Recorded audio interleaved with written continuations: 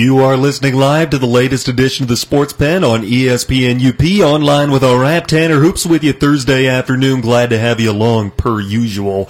And it's Local 3 Thursdays with Jake Durant. What's up, Jake? Man, I'm feeling good, man. I'm good. Thank you. I appreciate it. I've been hitting the gym lately.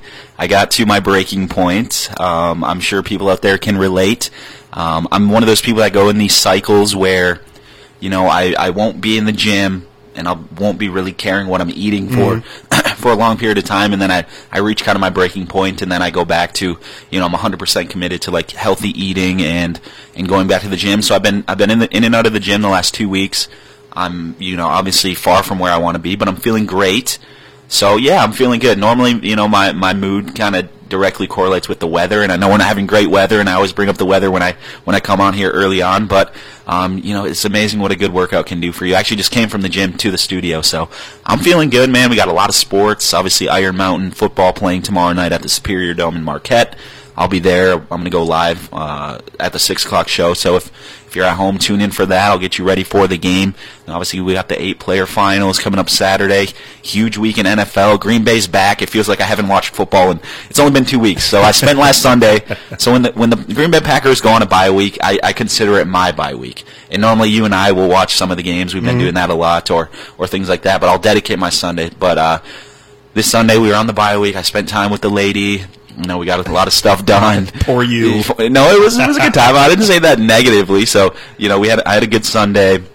We got a lot of stuff done, man. So I'm feeling pretty good. Excited for this weekend. Excited. It's just a big time in sports right now. It took you 70 seconds to get into the show and plug Local 3. So congratulations. That's a new record. Hey, man, I love coming on the show. Obviously, I appreciate you inviting me on, but why am I really here? Come on, let's be honest. You look good. You feel good. You got the haircut, the collared shirt. I feel better. Not quite good. Yeah, man. I've been fighting the cold. I don't have the fever anymore. I don't have the aches and the chills anymore. My voice isn't back completely yet. I know that you figured that out before. I told you so.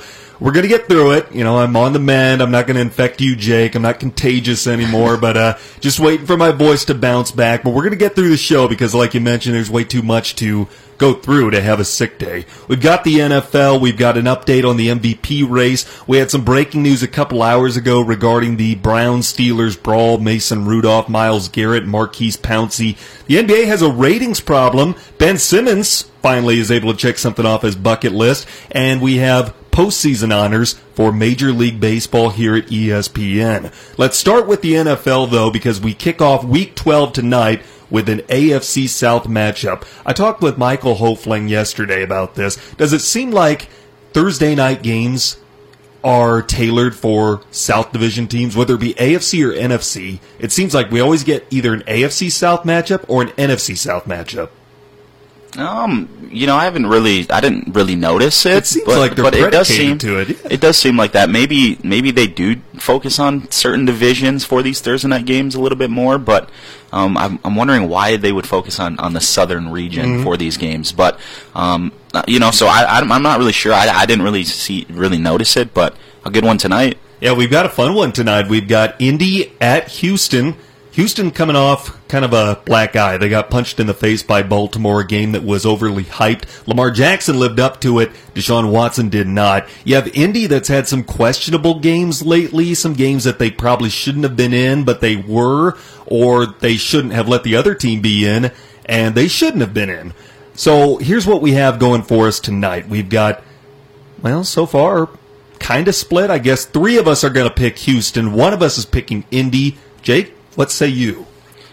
You mentioned Houston getting punched in the mouth a little bit by the Baltimore Ravens and Lamar Jackson, because going into that game it was kind of tailored as the future. We had 2 up-and-coming quarterbacks that have, really shined since entering the league, and it was a disappointing game to say the least. Obviously, Houston getting blown out in that one.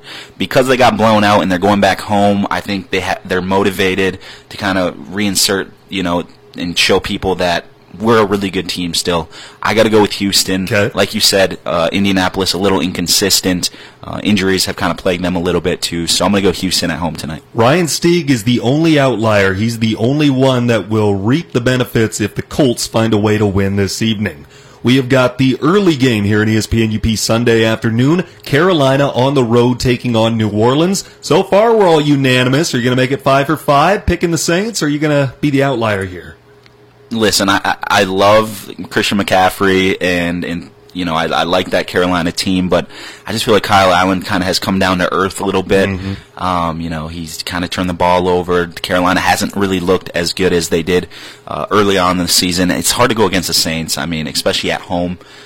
I got to go Saints. I got to go Drew Brees. I got to go Mike Thomas. I got to go that crew. We are unanimous picking New Orleans. That game can be heard here on ESPN UP. Pre-game coverage beginning at noon on Sunday. How about the late game on ESPN UP? We've got another AFC South battle, Jacksonville at Tennessee.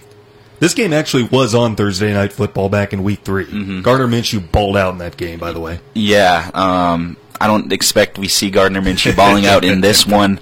I don't know, man. I haven't really looked into Jacksonville lately. I know Tennessee, they've looked decent with Ryan Tannehill. Can I trust Ryan Tannehill? I really can't, but I'm going to go Tennessee. Okay. I'm going to take the home field. As long as Tannehill can just game manage and not mess things up, I think they'll be fine. We have got 3 votes for Tennessee and 2 for Jacksonville. So John Michael Hofling and Ryan Stieg. Oh, me as well. We're all going with Jacksonville in this one. How about Sunday Night Football? What could be the game of the year? It's being billed that way so far, and we're split 2-2. I have a feeling which way you're going to go with the tiebreaker. No. But Green Bay at San Francisco, the flex game on Sunday Night Football. Flex game, man. This is the game that I kind of had circled when the Green Bay Packers schedule came out. You know, I kind of predicted the Packers would be where they are right now with only a couple losses up to this point.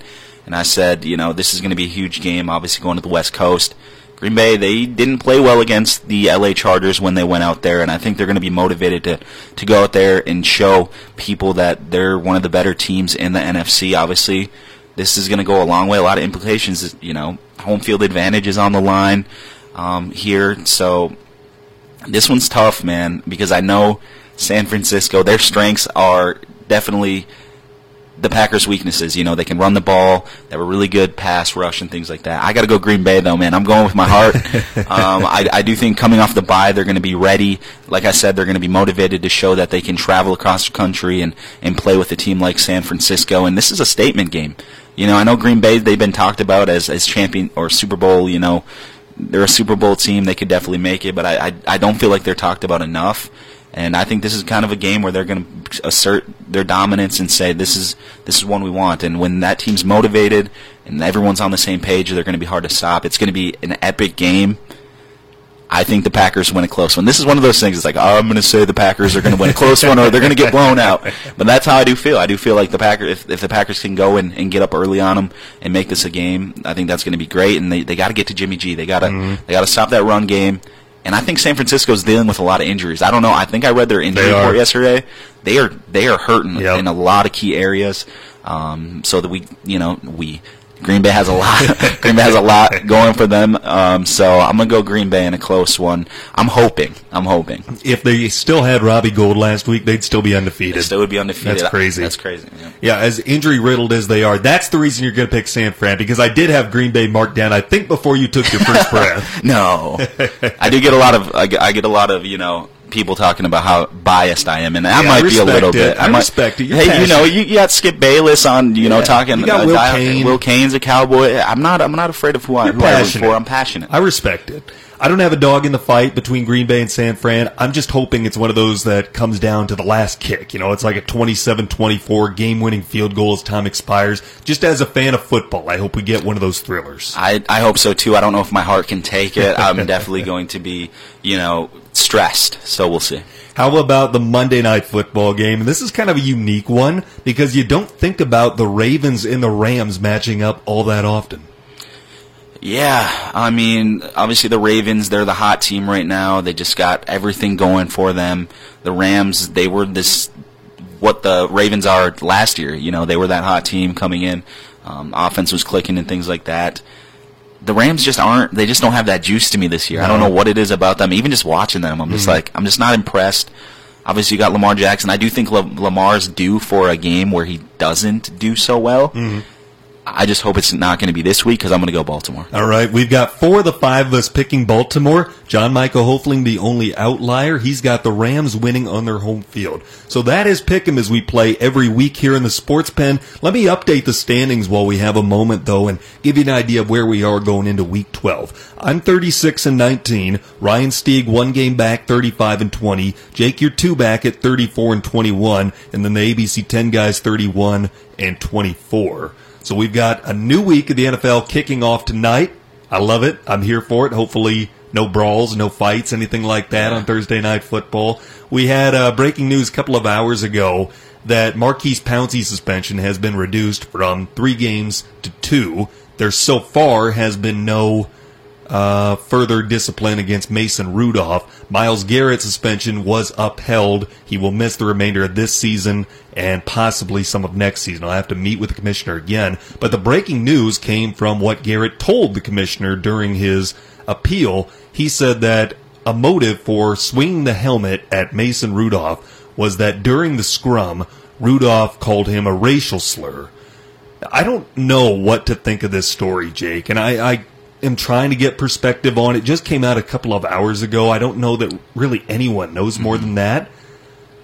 Doesn't it make Myles Garrett look worse if that's the case? Because, you get it. If you are just caught up in the heat of the moment, you're seeing red, you black out, and you hit a guy over the head with a helmet. I mean, yeah, that doesn't absolve you. I get it. I mean, you still have to get punished for it. But if it really was just a blind rage, I think some people could kind of relate to that. Not condone it, but maybe can relate to it. Mm-hmm. If he did something to make you want to crack him over the head with a helmet, by saying that he gave you a motive, isn't that saying that you made a choice to swing a helmet at him? Exactly. I just want to start this by saying that I do feel like they got it right. Obviously, I feel like what Myles Garrett did, I actually turned the game off right before it happened because I thought the game was over, and then I go on Twitter and it was blowing up.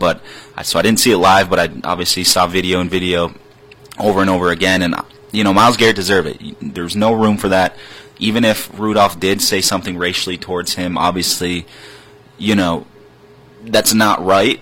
I find it hard to believe that Mason Rudolph would do something like that. Well, especially with Pouncey right there. Exactly. Ramon Foster was right there. Because the word I'm thinking of, you have people on your team that aren't going to be okay with you saying it. So why would you be yelling that to him when you got teammates who are of a different race right next to you? It just doesn't make sense. You wonder if Myles Garrett was just in there trying to make an excuse to try to obviously ease the ban on him. I don't really know. Could he have said it? Yes, he could have. I find it hard to believe that Mason Rudolph would be out there saying racially, that's like one thing you don't want to be known for. Remember Riley Cooper back in the day? His teammates turned on him for getting involved with racial stuff like that. So, obviously there's a lot of stuff said on the field. It's war out there. You're trying to steal another man's will, that's what they say anyway. So, there is stuff being said. Sometimes people cross the line and things like that. But I feel like the racial stuff is a little sensitive, and I just don't know if Mason Rudolph would say something like that. You know what I mean? It just doesn't make any sense. So I do think it does make Myles Garrett look bad because, like you said, it kind of made it look like he was thinking about it. He heard it, and then he was like, how can I get back at this guy? I thought Mason Rudolph was in the wrong because it looked like he was grabbing at Myles Garrett. Not innocent. You know what I mean? I was surprised he didn't get suspended because he was grabbing at his helmet before he stood up, and that's the reason why I felt like Myles Garrett was reacting the way he did because, you see him grab the back of Myles Garrett's helmet and his head twists a little bit. And then anytime you're talking about messing with grabbing my head and twisting my neck, that's very personal because you could seriously injure me. You could kill me doing that. So that's kind of why I thought Myles Garrett saw red, and I kind of felt for him because if I was playing and some guy was grabbing my helmet and twisting my neck, I mean, you're trying to, you could potentially kill me there. Right. Without even knowing you're doing it. So I kind of understood, but for him to go and say that, and I don't know if it's true. Obviously, I do think it kind of looks bad for Myles Garrett, and I think that's ultimately why they held up the suspension, and he's still going to be out the remainder of the season. Obviously, no one wins here. It was a bad situation. Are we going to ever figure out if Mason Rudolph did this? Obviously, his attorney's denying it, 100% denying it. Mm-hmm. And my first reaction, my gut reaction was, I don't think Mason Rudolph would do something like that. It's he say, she say, or he say, whatever.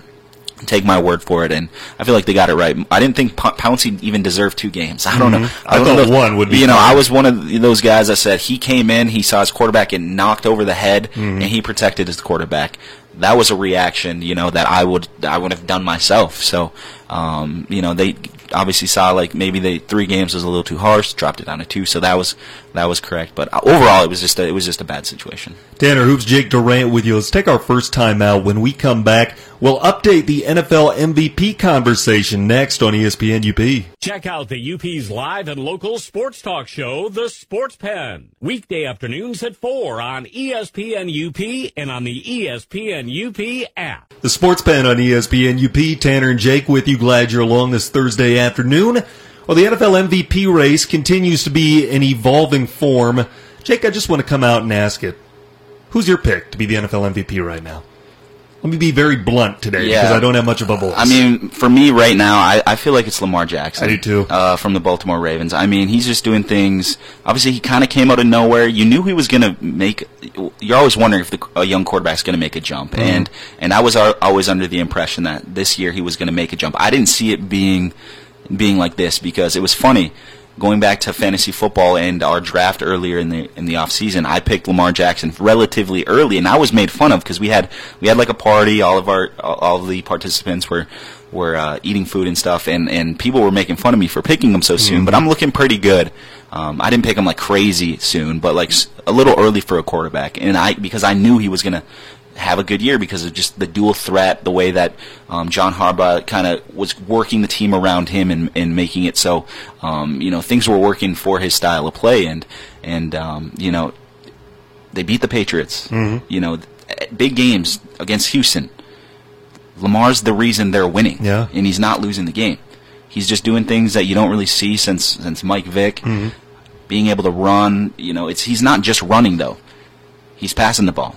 He's getting everyone involved. He's raising the play of people, his people around him, and people are believing. And that's why I feel like if it's not the Patriots, it's going to be the Ravens coming out of the AFC. So for me, just because of the way he kind of raises the people around him, his teammates, the things he's been doing, and just the consistency. Like I said just earlier on, he's due for a bad game, you would think, but maybe not. Who knows? Maybe his opponents and the rest of the league just haven't found out how to stop him yet. So just because of the pressure he puts on defenses, the way he's played, his numbers are right there with everybody. Obviously, Baltimore's having a great year. Right now, it's Lamar Jackson, Russell Wilson. I see it. I think he's a close second. But I look at the Seahawks, and it's like they haven't really beat anybody that good. They've won, 8 games? One of those games was against a team with a winning record, and that was the Niners. The 2 games they lost at home were against teams with winning records. So, obviously Russell Wilson's been playing good, but is the competition really that great? So right now it's Lamar Jackson. He has more good wins than Russell Wilson in my eyes, and Russell Wilson has worse losses than Lamar Jackson. So I would not be sad if Lamar Jackson took home the trophy. Those two have got to be out in front right now, and you mentioned that the Ravens could be the team that comes out of the AFC, not the Patriots. Who would have thought 3 months ago, almost to the day when Andrew Luck retired, we were all thinking, if not the Patriots, the Colts, the Chiefs, maybe the Chargers. Right now, none of those 3 teams look like they're going to be Super Bowl contenders. If there is any team that could oust the Patriots this year, it would be Baltimore, one would think, and that's why you got to give John Harbaugh so much credit. 3 weeks ago, if you would have asked me, I would have said Coach of the Year. I think I did this at the midway point. Coach of the Year is Frank Reich for the job that he's done rightening the ship in Indianapolis. But you look at what John Harbaugh did this offseason, and the front office has got to get credit for it as well. They play to their quarterback's strengths. They play to his skill set, and they stick him in an offense that's going to benefit him. They load up on tight ends. They don't invest as much into wide receivers because they don't need to. They get a really good running back, an underrated rusher, and they put this quarterback in a position to succeed because of the skill set that he showed in college, rather than trying to get him to conform to your offense, which just doesn't happen enough in the NFL, and it blows my mind that it doesn't. Right, and you got to give John Harbaugh credit for being able to kind of swallow his ego and, the way he kind of does things. They're always going to have a good defense under John Harbaugh. Baltimore has historically always had great defenses, and players who are really good defensive players want to play for a team like Baltimore. Mm-hmm. That's why Earl Thomas is there. The thing about the offense is you can almost picture the whole offensive staff or the coaching staff in the offseason sitting down and saying, we have Lamar Jackson at quarterback. What can we do? Who can we bring in to go around him and make this thing work? And they did a great job bringing in Mark Ingram, bringing in, obviously having those solid tight ends, bringing in tight ends that are safety valves for when things kind of get a little hectic. And they don't tell him not to run. That's the big thing. He runs. He's got to learn to slides to make sure he doesn't get hurt, but he's just doing a really good job keeping defenses honest. If you're a defensive coordinator going up against Baltimore, it's kind of like, what am I going to do here? Right. And I think they're the scariest team in the whole NFL when talking it from a Green Bay fan's experience. Just like if Green Bay was to make the Super Bowl, who do I not want to see across the field? And that's Lamar Jackson and the Baltimore Ravens, because on any given night, Lamar Jackson can just beat you by himself. And I mean, I'm gonna say it's either John Harbaugh right now, Kyle Shanahan's another guy. He's got a shot, where he should be coach of the year. Those two guys, they're young, they're innovative, similar like Andy Reid. Andy Reid, throughout his whole career, he's known as one of the best head coaches to ever coach. And it's because he's always been willing to switch it up a little bit, not be stuck in his old ways. Mike McCarthy for Green Bay never wanted to stop doing what he was doing. He always kept trying to force, like, this is the way it works, this is how we're going to have it be, and, we're going to make this work, and that's why he doesn't have a job right now. So you got to give John Harbaugh credit for knowing what he has, and obviously just putting the right pieces around him, and it's just working right now. With that defense, the defense can play freely because they know they got a guy like Lamar Jackson who can really move the ball and things like that. They can take chances, so they just got it rolling, and it's fun to watch. I want to highlight what you just said, because that was an excellent point that hasn't been brought up on this show yet. That really, if there's any coach who's shown that he can evolve his team, he can change his offense to benefit who he has at quarterback, it's been Andy Reid throughout the course of his career. He doesn't have the same offense year in and year out. He has an offense dependent on his quarterback. John Harbaugh has taken a page out of that playbook. Imagine how much more successful the Packers would have been these last few years if Mike McCarthy did that with Aaron Rodgers. Exactly, but you're seeing it with Matt LaFleur, a guy who comes from the Sean McVay tree. Same thing with Kyle Shanahan. They have their offense, but they're not afraid to switch it up for who you have. We talked about the Green Bay Packers and the relationship between Matt LaFleur and Aaron Rodgers early on in the season. Were they going to get along and things like that? And I feel like the relationship is working because Matt LaFleur knows what he's got. He's not stupid. He knows he has an all-pro quarterback, and he knows that on any given play, Aaron's going to do whatever it takes and make that right. He trusts him to make the right decision. So he's like, yeah, we got the offense, but we got Aaron out there calling plays. If he sees something different, that's fine. I trust him. Matt LaFleur came in and brought some juice to that offense. Different sets, different formations, plays that set up plays later on in the game. These are all things that Mike McCarthy wasn't doing. Defenses would come in and be like, we know what the Packers are going to do. If we can stop this, they're not going to be able to get anything done. Now you go against a Packers team where you don't really know where the ball's going. You got a running back that's excelling. He's coming out of the backfield catching passes, and it's putting a lot of pressure on defenses. So that's a good example. Green Bay coming in, Mike McCarthy out, LaFleur coming in, LaFleur reevaluating his talent, and then working with Aaron Rodgers and trying to use the talent to the best of its ability. So let me ask you a question that if I asked you a month ago, it would have sounded crazy.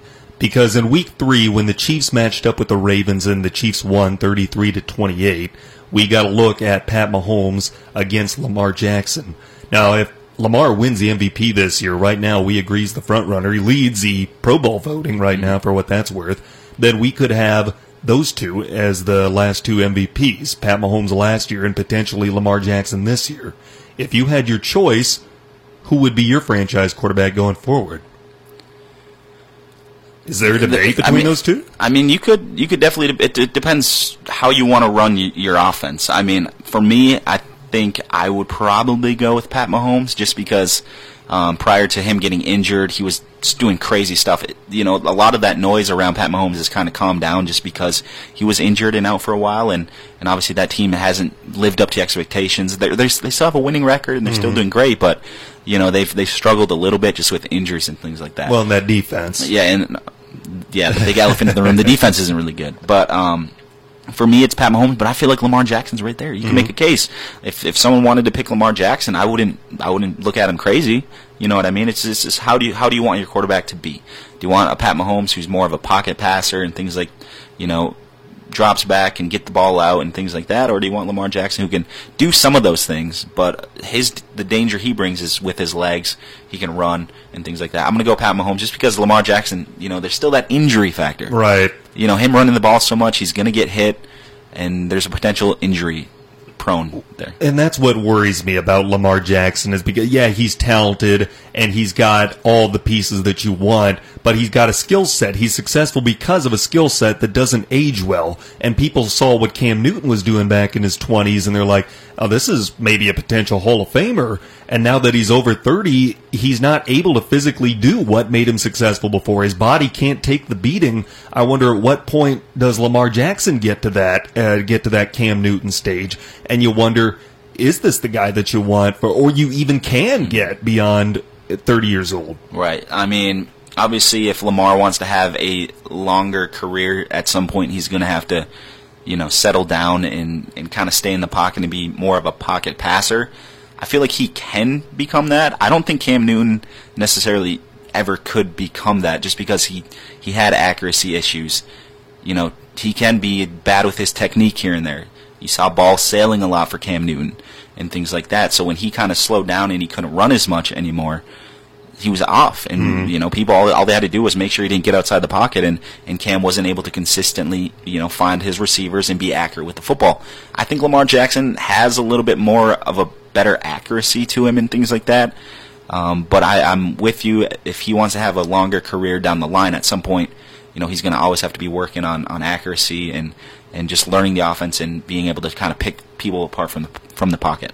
And I should point this out, that if Lamar Jackson, we still have a few weeks to go, if Lamar Jackson does win MVP this year, it'll be no coincidence that the last two MVPs were coached by guys who adjust offenses to their quarterback, not the other way around. Mm-hmm. And I feel like, you always got to kind of be proactive with it.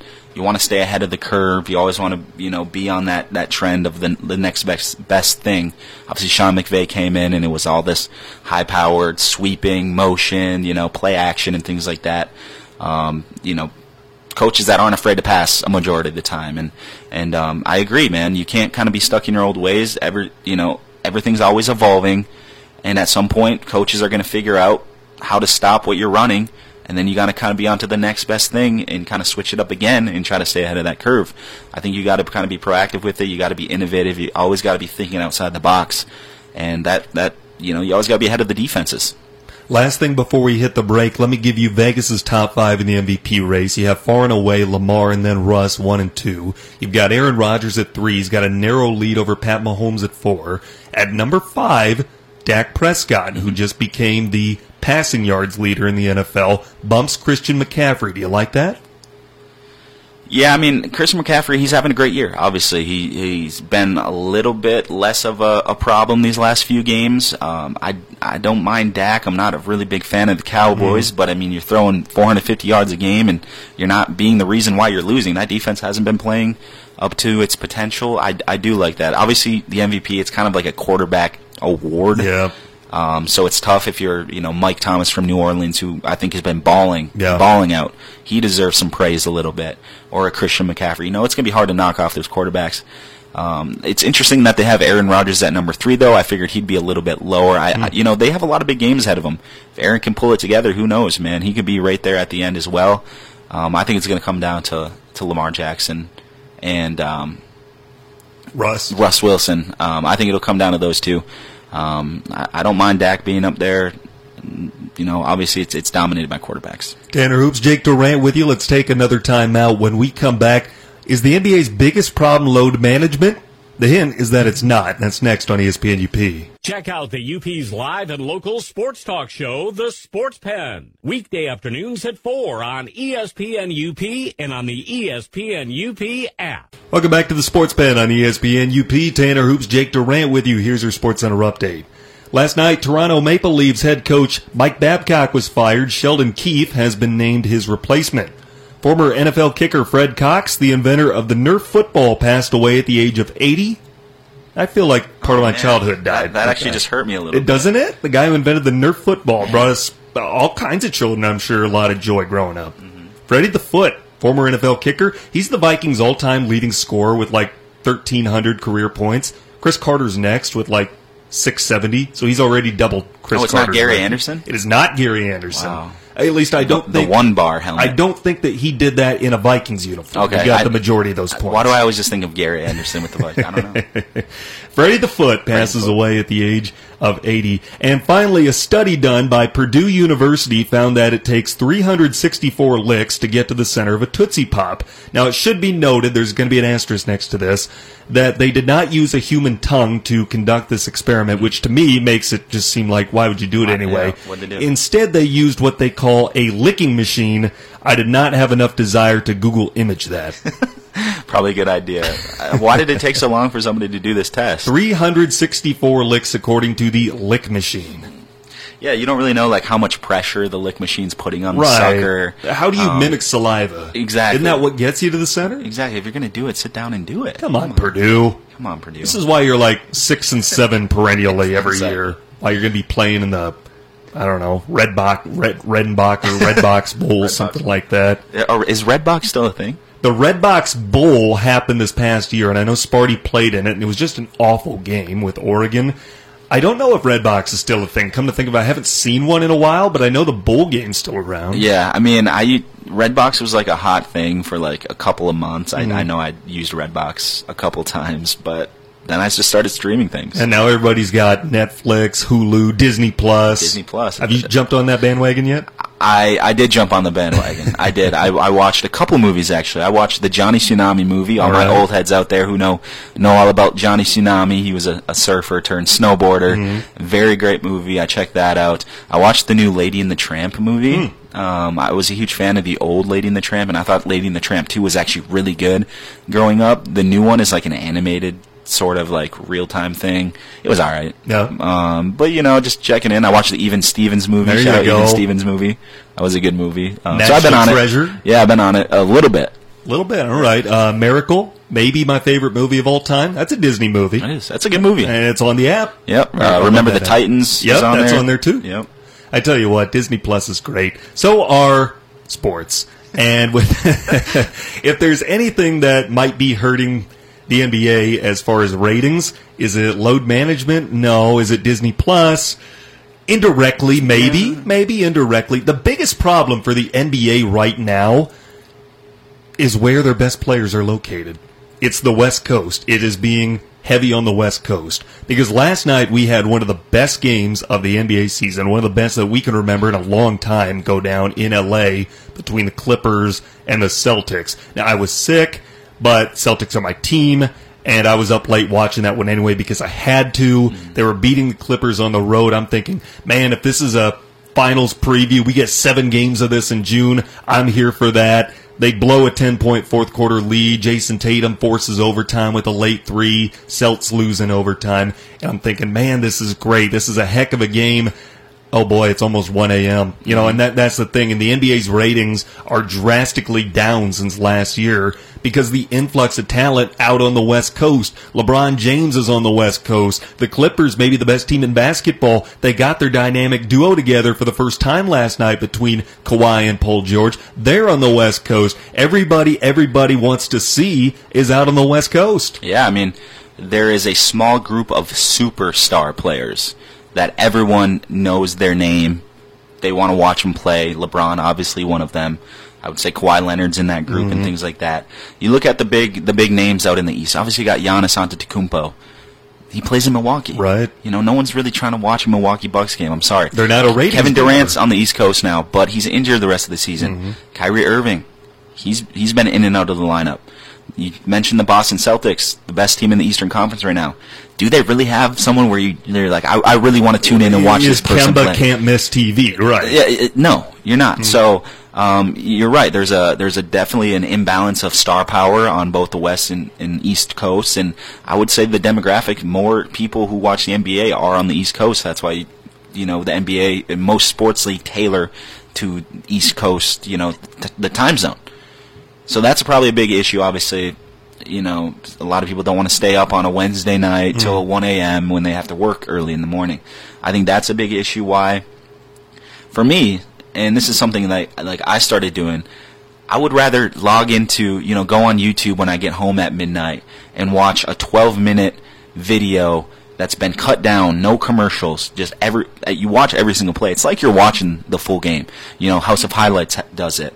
There's a lot of YouTube channels that, they have every single game. I can sit down for 10, 12 minutes, watch these highlights, and it's like I watched the whole game, and I don't have to sit around for, 3+ hours. I feel like a lot of younger people are doing that way. You got kids probably jumping on Fortnite around the time the games are playing, and then towards the end of the night, they can just be like, oh, I wonder how they did. Go jump on YouTube, watch a 12-minute video, and you know what's going on. I do feel like, a lot of people are going to the internet more than cable television. I work in cable television. I know, our number one emphasis is we need to get people on our app. We need to stream our 6 and 11 newscasts. We need to drive people there. We're driving people to our website because more people are online. We get more interaction, obviously, in our Facebook comments than people who are watching the show and then emailing us after giving their opinions. It's just the way the world's working. So, there's a lot of issues. 82 games in a season. Yep. I said this year, I never usually got into basketball until around Christmas time. Mm-hmm. This year's a little bit different just because there's been so much movement, and obviously I watch sports for a living, so it's a little bit different, but a lot of people don't care about these early games. It doesn't really matter. We have 82 games. Why? Who cares? So it's the same thing. It's like me watching baseball. I don't care. I mean, I can't. Okay, don't. I know what you mean. Obviously, I'm watching and keeping up with teams, but really, I honestly don't care what happens until the postseason baseball, just because there's so many games. That's just how I feel. There's a lot of factors. Well, and that's what the NBA is trying to avoid. They don't want to become baseball, where people only care once it's October and once the playoffs start, and that's why they're so hard on load management. Why they're harping on teams about that. But here's the thing: last night's game started at 10:30 here on the East Coast, so that would have been 7:30 out in LA. You're basically cutting off half of your demographic because, people on the West Coast, they can stay up and go to bed at a reasonable time watching the whole game, but people on the East Coast can't. It was about 1 a.m. by the time that game got done, and people on the East Coast are ready to go to bed, and if they don't have a dog in the fight, then maybe they just don't care, and they're just going to say that, I'm ready to go to bed. I'll check how it happened, how it worked out in the morning. I'll watch YouTube. I'll see the highlights, what have you. You're cutting off half of your demographic by starting these games so late that people aren't paying attention. They're not tuning in, frankly, like you said, because they don't have to. If it was a playoff game, they'd probably sacrifice some sleep and stay up for it because, every game matters in the postseason. But 82 during the regular season, basketball, whether they like it or not, is trending more toward where baseball is, in the sense that people don't care what happens in the regular season. All they care about is what happens in the playoffs, because those games are more meaningful because there's less of them. Right, and you compare it to the NFL, who only have, they have a Thursday night game and they have a Monday night game, but the bulk of the games are on Sunday. Mm-hmm. My mindset every week, it's like, I can't wait for Sunday, I can't wait for football Sunday. I'm going to go out to an establishment, go out to a restaurant, because you're not getting, with basketball, it's like there's Monday games, Tuesday games, Wednesday games, Friday night games, even maybe Saturday games. I don't really know. You're just getting so much fed to you, like it doesn't mean as much. I care about an NFL game more because obviously they mean a lot. Yeah. San Francisco, Green Bay means a lot. I'm pumped for that, and you only get it on certain days. You're not getting it too much. You're not getting oversaturated with the games. But it is interesting because my daughter lives out in Los Angeles, so I go out there a lot, and it's way different. If you haven't been out to the West Coast and try to tune into sports, it was really weird it being 4:30 in the afternoon and there's a basketball game going on. I had to really get used to that. But I feel like that is better to have, because at least people can get home from work, around 5 o'clock, and they can still catch the second half. Possibly, you're still getting that audience. But like you said, on the East Coast, people are going to sleep. So it's tough. I mean, obviously it's tough. You don't want to cater too much to the eastern part of the United States, but I mean, I feel like that's what you got to do. It just doesn't make sense. Who is the biggest ratings grabber as far as players go in the Eastern time zone? Milwaukee Central Time, and even so, Giannis would be the easiest answer, but Milwaukee itself is not a ratings grabber. Mm-hmm. So then out on the East Coast, who is the biggest highlight guy? I mean, the can't-miss basketball player out there. I don't know who it is. I would say Kevin Durant, obviously, if he was playing. Back. But he's not playing. Mm-hmm. Kyrie Irving's another guy who, he might rub some people the wrong way, but I want to tune in and see what the guy does. He's great. Is Joel Embiid that guy? Could be. He has kind of a personality. People want to see what he's doing. He has antics. But you really just think about it. Miami doesn't really have anybody. I don't know, man. Indy is just one of those teams that they just have a lot of solid players. It's tough. I can't really think of it. Detroit, Blake Griffin's kind of lost on Detroit. He was a superstar, you know what I mean? Trae Young's coming up. He's a guy that, he's a younger guy. The New York Knicks, one of the bigger markets in the Eastern Conference, are irrelevant. Bobby Portis. Are you kidding me? So it's tough. It's tough, man. Honestly, the Eastern Conference, it's kind of bland to me. The Celtics obviously are playing really good. But other than that, it's whatever. I'm worried about LA. Mm. I want to see the LA teams. Luka Doncic from the Dallas Mavs is a guy. He's on the West Coast. He's must-see TV just because he does crazy things. Well, James Harden's in that same time zone. James Harden, Russ Westbrook. Yep. Like you mentioned, Paul George is out there now. He's been out there for a while. It's tough, man. It's heavy Western Conference. It's crazy. Here's your stat of the day, because we're talking about who is the must-watch player out on the East Coast. Who is box office? Well, there was a box office moment last night. Ben Simmons made his first career NBA three. He lined up for it in the corner, shaking his head. What? I just can't believe it took him so long. I know it did. It took him over 3 years to make one. And he's a point guard. It's insane. I mean, I've seen videos, and I feel like they haven't been that recent of him online, nailing 10 straight threes. He can shoot it. It's just he couldn't hit it in the game. But I just can't believe it took him this long. At some point, you got to luck out in garbage time or something. In my head, if I was Ben Simmons, I would be like, I'm just going to do whatever it takes for up. I'm telling my teammates to look for me. I'm trying to shoot a three. I don't care. I just can't believe it took him this many years with all those games to hit a three. It was insane. The last time that he hit a three-pointer in a regulation game was 2016 when he was a member of the Louisiana State University Tigers basketball team. He had one in the preseason against a Chinese team over in China this year. That didn't count. But he got one last night, and this is your stat of the day. With Ben Simmons made three, the last 4 top overall picks in the NBA have made a combined 11 three-pointers. How about that? That's bad. That's really bad. Talk about swinging and missing on your top overall pick. Especially in an NBA where, three-pointers mean so much. Mm-hmm. It's just insane. Obviously, Ben Simmons, his skill set brings a lot in other areas, whether it be passing, rebounding, just playmaking in general. He can get to the rim when he wants. Right. But, that's obviously a main issue why his three-point shot is so bad. But, he has the stroke. People see him shooting online. He has a good shot. Yeah. He just needs to be more consistent with it. The last 4 overall picks have a combined 11 three-pointers. DeAndre Ayton in that group, Markelle Fultz. We haven't really seen Zion yet, so you can't really count that one. Zion will knock down some threes. Zion will get it going. Fultz, just a weird player. Man. Yeah. I was high on Fultz. I thought it was a good pick. Him at number 1, obviously. Still don't really understand what happened to him. Mm-hmm. And then obviously Ayton. He's been lost you talk Blake being lost in Detroit. Ayton's kind of been lost there in Phoenix, even though Phoenix they're on the upward trend. Mm-hmm. Let's take it a last time out. When we come back, Major League Baseball is kind of an outlier when it comes to postseason awards. So Jeff Passan here at ESPN made up for it. That's next on ESPN UP. Check out the UP's live and local sports talk show, The Sports Pen. Weekday afternoons at 4 on ESPN UP and on the ESPN UP app. If you missed any of our show today, get caught up with the Sports Pen podcast on demand. Get our free mobile app from the Apple iStore or Google Play, or look up ESPNUP.com and check it out there. I swear, Jake, the conversations we have during the break sometimes are better than what we have on air. We just realized Thanksgiving is 1 week from today. And I know I say it a lot, but I don't think I've ever experienced a month of my life go faster than November has this year. Yeah, it was funny because my mom called me on the phone and was like, oh, what are you doing for Thanksgiving? This was like last Monday. And I just don't pay attention to what day we're on or anything. Days are melting into each other.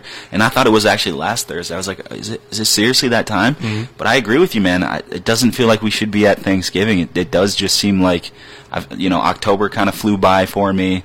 And obviously you blink and November is going by. But like I said, man, time is flying super fast, and I'm at that age right now. Like I just turned 30 this year, where I didn't even think I would make it this far. So now I'm just realizing just how fast time is flying, and I was like, man, it feels like I just turned 21. I'm now 30. Like I'm gonna blink again and I'll be 40. Like I'm freaking out, man. Time's really flying pretty fast. But yeah, I mean this month has flown by. We're gonna be in December. Basketball season, high school basketball season is what to be starting up and things. So. Yeah, it's crazy. We are a month away from Christmas week. As crazy as that is. You doing anything for Thanksgiving? I mean, I'm probably just going to hang out. I normally work on Thanksgiving at Local 3. I cover the basketball stuff, the NBA stuff that's going on. So I'll just kind of be hanging out with a few family members and just relaxing, man. I'll probably eat a little bit. Like I said, I've been in the gym, so I'm kind of questioning, should I take a cheat day there? I might have to. You have to. It's Thanksgiving. Are you a ham or turkey guy at Thanksgiving? It depends, man. Yeah? It depends, I don't want to say, it depends who's cooking it, honestly, because turkey, you can dry it out pretty quickly, and if that's the case, I'm going to go ham. But I kind of enjoy ham a little more, I think. I think so. We had that conversation during the break, and by the way, that's the right answer. I'm a ham guy all the time at Thanksgiving. I'm more of so you always have dinner rolls. So I like to take the piece of ham and put it between the dinner roll and eat it like a sandwich. That's kind of what I go for. So we had that conversation during the break. We also talked about country music because Jake asked me if I'm a fan of country music. And, I am. I like some country songs. I mean, it's not the only thing I listen to, but it is, something that I like. And I think maybe today I found out I like doing something else related to country music because when I woke up today, I spent more time than I care to admit looking up country music stars mugshots because it was from a news article I saw. I woke up, I checked Facebook, and I see that Sam Hunt has been arrested in Nashville. He was arrested late last night in Nashville for a DUI with blood alcohol content of twice the legal limit. Did you know he used to be a quarterback? He had an NFL tryout with the Chiefs, decided to go pursue music instead, and that was the right choice. Yeah. And he put out some bangers until 2017. Then he got married, and then we haven't really heard a lot from him, so I guess, but... Standard. No, I'm just kidding. Kind of. Listen, I probably heard Sam Hunt's music before. I can't even name it. You don't know a Sam Hunt song? Like I said, I've probably heard his music. If it played, I'd probably be like, oh, I've heard this before. House Party... Body like a back road. I need a little. You need to sing it a little bit to me. I don't have the voice to sing today. That's true. I don't want you to waste your voice, the little voice you have. But I mean, that's pretty insane to be able to get to that level in sports, in football, to have a tryout with a professional team, and then move on to something completely different and be able to excel. Obviously, you got to give him props for that, but no props for what happened to him. Yeah, and I'm not bringing that up, as something to condemn him for, because we all make mistakes. That's not the point of this. The point is, I don't know why I spent so much time looking at country music's mugshot. Anything surprise you? Mugshots. It surprised me how good of a mugshot Billy Currington took. Oh yeah, Billy Currington ages really well, and his mugshot looked pretty darn good in it. Randy Travis had 2 mugshots. One of them looked pretty good. The other, he looked like, because he crashed his car, he was kind of banged up, so I get that way. They had this article, Sam Hunt got arrested last night. Look what other country music stars got arrested. And I'm just scrolling through these mugshots. I'm like, wow, why am I doing this? Why am I spending all this time? It's crazy for Sam Hunt. Now he's on that list. So now anytime a fellow artist, country music artist, messes up, they're going to be like, hey, check out the most recent country stars who messed up. Yeah, I mean, everyone makes mistakes, like you said. I hope that doesn't. You gotta learn from it, though. It doesn't define him. He'll learn from that, and still a fan of him. I tell you what, we got some baseball to talk about, and a breaking Can we call it a passing bomb? A Jeff passing bomb earlier today. Breaking Everyone's news. got bombs now. Everyone's got bombs. Someone's got to switch it up a little bit. A passing nuke. We have a Jeff passing nuke. They should call it a wave. A wave? Passing wave. Hey, that's a good one. Okay, passing wave. Yasmani Grandal. He's heading to Chicago. He just signed a 4-year, $73 million deal with the Chicago White Sox. That is the biggest contract in the history of the White Sox franchise. They love catchers who can rake. They like those guys. They can get behind the plate, and they hit above average. And Grandal, Brewers fans know that all too well. He can really rake the ball. And that's, I'm a Twins fan. I'm a fan of a rival team in that division. I hate that. I hate that Grandal is coming to the AL Central and Twins have to face him 19 times a year. Yeah, he's a solid player. Obviously going to bring a lot to that team that needs some juice. Like you said, anytime a player's versatile and can do multiple things, you got to be able to do, so with anything you do, any job, you want to be versatile. You want to have your hand in several things just so you kind of raise your value, and he's been able to do that. So Jeff Passan, who's one of the premier MLB insiders here at ESPN, he tweeted this earlier today. The NFL has an all-pro team. The NBA has an all-NBA team. These come out at the end of the year, position by position, who are the best players there. Major League Baseball doesn't quite have that. You've got your Gold Glove winners. You've got your Silver Sluggers. You go position by position. You separate it by league, American League, National League, and the closest simile would be the mid-season all-star team. So what Jeff Passan did is he did a poll himself. He went amongst the baseball writers here at ESPN. I'm talking about the national company, the mothership, and he did a poll, position by position, what would an all-MLB team look like from this past season, from 2019? Who would be on that team? And this is courtesy of several writers, some of the best writers at ESPN that study Major League Baseball. This is who they voted for, what their lineup would look like. At catcher, JT Realmuto from Philadelphia. First base, Pete Alonso, the polar bear, just won Rookie of the Year and home run champion from the Mets. Ozzie Albies from the Braves is the second baseman. Marcus Semien at shortstop. He was third in the AL MVP voting this year. I remember 2015, he was the worst defensive shortstop in baseball, and this year he's like a Gold Glove candidate. Third base, Alex Bregman, not a big surprise. Outfield, Mike Trout, Christian Yelich, Cody Bellinger, none of those are big surprises. Utility, DJ LeMahieu, and then designated hitter, Nelson Cruz. I'm okay with that list. I like that list. I think sounds good to me. I wish that they would do something like this and make it official. I know that I'm glad ESPN did it with our baseball writers, but I wish Major League Baseball would do something like that. Combine the two leagues and just do an all-pro and all-MLB team. It's crazy that they don't have that in my eyes. Obviously it's something for fans to kind of keep an eye out for. It kind of implements a voting system, gets people talking about the game a lot more. You can get these Pro Bowl lists, and national media can talk about them for days. It's just another angle and things like that. So it is kind of surprising. I do like that list. I think all those people are deserving. Obviously, those are some pretty big names. So it is kind of crazy that they don't do that. I just think it kind of gives moment or incentive for the players to do a little bit more and try to, obviously make those types of lists. And players want to know that they're the best of the best, and it's just another way to kind of put them on that stage. Here's the pitching staff that was voted upon. The starters, Garrett Cole, Jacob deGrom, Justin Verlander, Max Scherzer, and Steven Strasburg. Could you imagine that starting rotation? Cole, deGrom, Verlander, Scherzer, and Strasburg. Wow.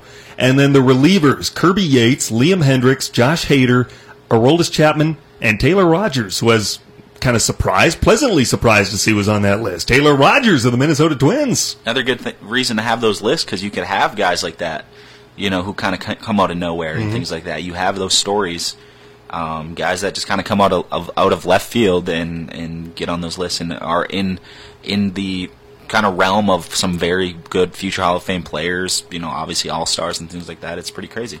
Tanner Hoops, Jake Durant with you. With that, we're just about out of time as we approach the 5 o'clock hour. Just enough voice. I made it through, so appreciate you sticking with me. Appreciate you being here, Jake. You got a busy weekend coming up here at Local 3. What do you have going on? Yeah, tune in to Local 3 tomorrow night at 6 p.m. Eastern. I'm going to be live from the Superior Dome. I'll kind of fill you in on everything you need to know for the game between Iron Mountain and Pewamo, Westphalia.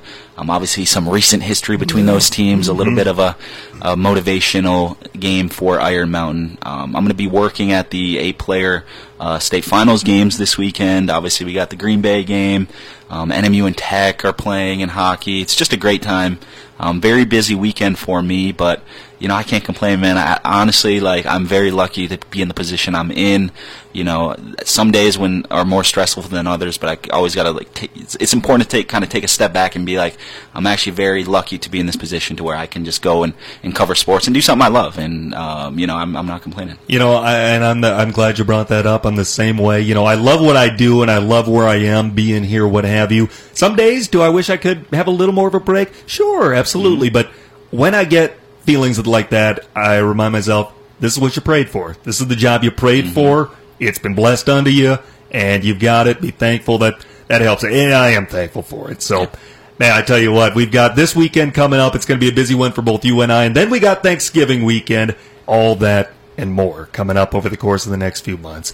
That is it for us here in the Sports Pen. I'm back on tomorrow, same time and place, 4 Eastern, 3 Central. For Jake Duran, I'm Tanner Hoop signing off from ESPN UP WZAM Ishpeming Marquette.